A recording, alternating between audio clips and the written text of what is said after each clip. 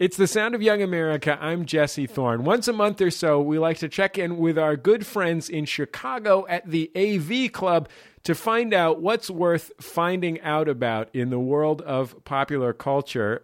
This month, we are joined by head writer Nathan Rabin and editor-in-chief Josh Modell. Gentlemen, welcome back to the Sound of Young America. Pleasure to be here. Thank you very much. So let's talk about things worth talking about. Nathan, one of your picks is Louie, which stars multiple times Sound of Young America guest Louie C.K., and in fact is also written and directed, and I think also edited by Louie C.K. He also does a lot of the catering. Yeah, it's a very dark, episodic sitcom on the FX network in which Louie C.K. plays a comic version of himself, sort of sad dad type figure. In this clip, Louie and his brother are at a diner shortly after Louie has signed his divorce papers. Yeah, I'm trying to see the positive in this thing. I'm single now. I can be with anybody I want. You know what's really sad? What? What's sad is you're too old to get anybody else. You just signed a paper that guarantees you're going to die alone in a room with a thin blanket over you, and the nurse comes in and just shuts the machine off. Dude! Picture that. So, Nathan, I think some people have been attracted to this show's really dark sense of humor and see it as a kind of a lovely character study. Some people have wondered why it's so dark and why, as a character study, it doesn't really seem to have other recurring characters or, an overarching narrative arc. Right. Well, I mean, you refer to it as a sitcom, and I don't think that is applicable because it is a comedy. But kind of the cast changes every week, the tone changes every week. I mean, basically the deal for Louie C.K. was he was given complete freedom. You know, they basically just said, here's $250,000 an episode, send it to us when you're finished, and we will air it. And you really get the sense watching it that he's getting away with something. Not to give too much away, but in the second episode actually begins with an 8-minute long discussion of anonymous group gay sex. And it actually starts off very raunchy and kind of out there, but it becomes fairly poignant at the same time. And it's less sort of a sitcom than it is sort of two short films sort of fused together with stand-up comedy from Louie C.K., who is, of course, one of the most brilliant stand-up comedians around. And I guess kind of the simple, bite-sized nugget version is it's kind of Seinfeld-y, except that it really isn't. Other than that, there are, no similarities whatsoever. And it really feels like he's kind of reinventing the television comedy. Not to be grandiose about it, but it really does. It feels and looks and sounds like nothing else on television. It's an interesting contrast to Louie's last television show on HBO, which was essentially return to the roots of the television sitcom. It was an homage to gritty urban 1970s filmed in front of an audience sitcom. Right, Norman Lear type stuff. This has jettisoned almost completely the situation in favor of just focusing in really tightly on the stage character that Louie C.K. has created for himself. Yeah, and one of the things that's kind of fascinating about it is because you aren't kind of tied in by having to, do lines for cast members week in, week out. Again, it can just be something completely different every time. A couple of episodes back, the first short film was basically this extended vaudeville routine between Louie C.K. and Ricky Gervais, who played, God, just thinking about the show is making me laugh, who played his doctor and said a number of incredibly offensive things that were hilarious. And it kind of speaks to sort of Louie C.K.'s lack of vanity that he basically played the straight man, and it was entirely sort of a one-man Ricky Gervais show. And that's, because they have the freedom to do anything, you can play around with a medium like that. You can be completely different every single episode. Josh Modell, let's talk about the new Christopher Nolan film, Inception. It was just released this past week, and, it's been the recipient of a quadrillion-dollar marketing campaign, so I would expect that a lot of folks out there have at least a passing awareness of the new film from the director of The Dark Knight. Let's hear a clip from the film. In this clip, Leonardo DiCaprio is introducing Ellen Page's character to the idea of shared dreaming. You create the world of the dream. We bring the subject into that dream, and they fill it with their subconscious. How could I ever acquire enough detail to make them think that it's reality? Well, dreams, they feel real while we're in them, right? It's only when we wake up that we realize something is actually strange. So, Josh, there has been, I think some people are attracted to the incredibly complex system of plotting and ideas in this Christopher Nolan film, and some people have been repelled by it. Were you into the sort of intricate pieces? Very much so. I mean, Nathan mentioned before about Louie feeling like it was sort of getting away with something by doing it. I feel like this is a Hollywood blockbuster that's getting away with kind of being an art movie at its heart. It's really complex. It's really weird. And yet, in its own strange way, it's actually quite easy to follow.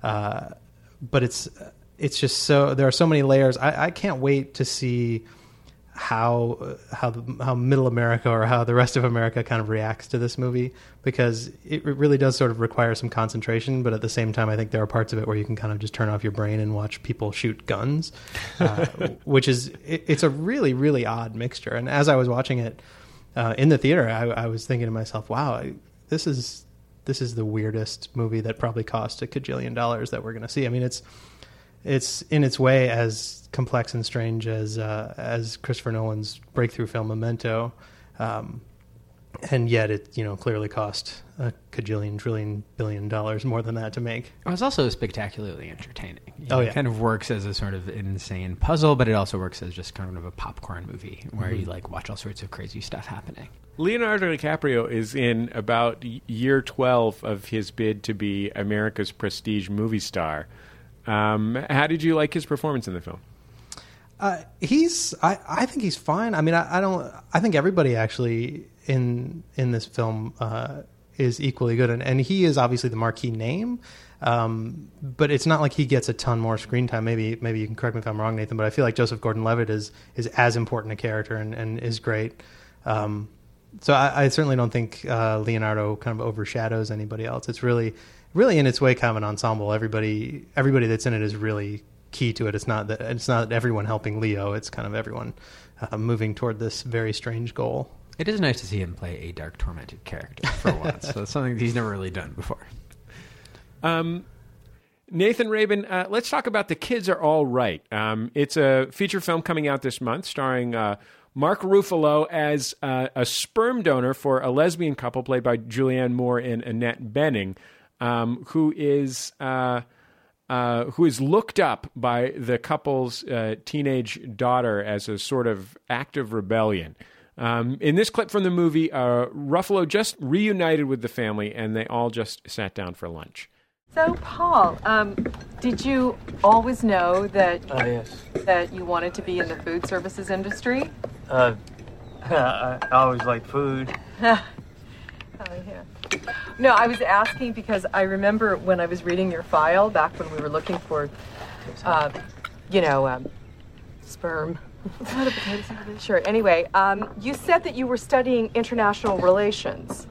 Oh yeah, wow, that was a long time ago. Yeah, I was considering it, but then I dropped out of school. Oh. You dropped out of college? Yeah, it just wasn't my thing. No, huh? Why's that? I don't know, it just seemed like a massive waste of money after a while, you know? I was just sitting on my ass listening to people spout ideas I could just as easily have learned in a book. Oh. Okay. Well, I'm not saying that, I think that higher learning uniformly blows. Oh. I think college is great for some people. Joni, I'm sure you're going to love it, but just I'm a doer. That's all I learned. That's just me. I'm weird that way, I guess. So tell me what you liked about The Kids Are All Right, Nathan. Well, it's the third feature film by Lisa Cholodenko, who previously directed High Art and Laurel Canyon. And she kind of specializes in these sort of very kind of beautifully observed sort of comedy dramas about the existential crises of middle-aged women, which was...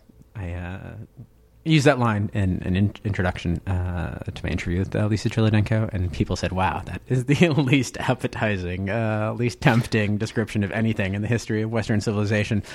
But it's really very, very funny and very poignant and very kind of true to life. Probably my favorite movie that I've seen so far this year, and I haven't yet seen The Kids Are All Right, was Please Give.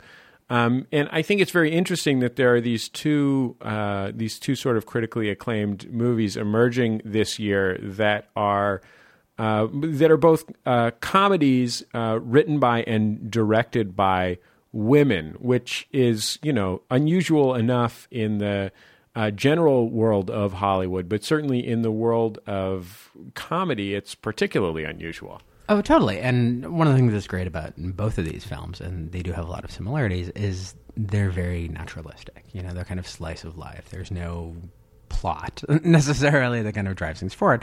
They're just sort of these wonderfully observed characters who you feel like had a life before the film began and will have a life after the film began.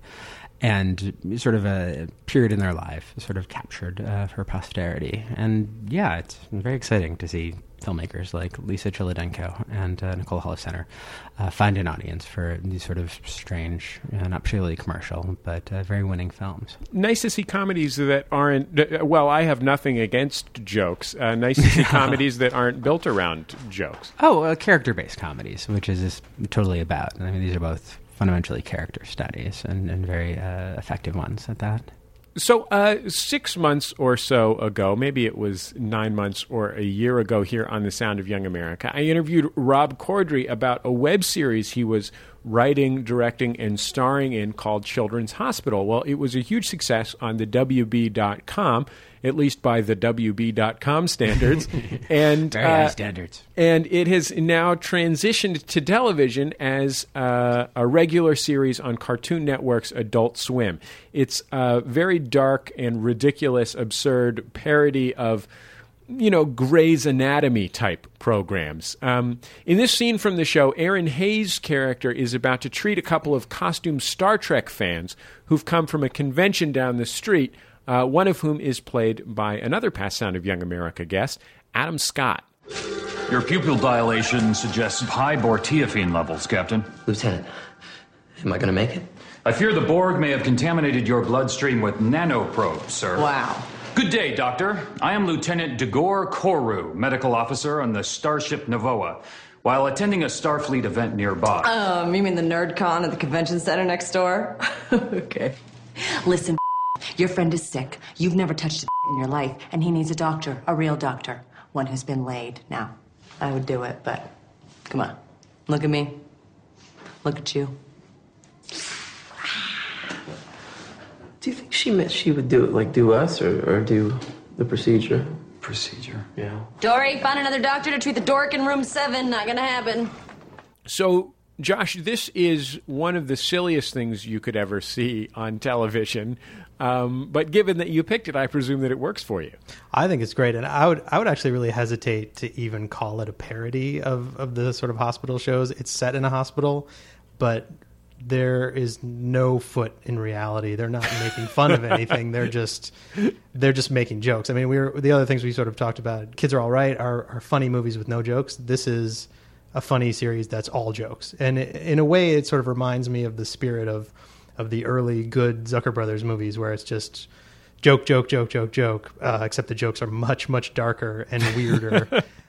Well, Josh Modell, Nathan Rabin, thank you so much for taking the time to be on The Sound of Young America. Thanks for having us. Josh Modell is the editor-in-chief of the AV Club. Nathan Rabin is its head writer. Nathan Rabin's memoir, by the way, The Big Rewind, just was released in paperback. You can check out our interview with Nathan from the hardcover release on our website at MaximumFun.org. Just search for Nathan Rabin.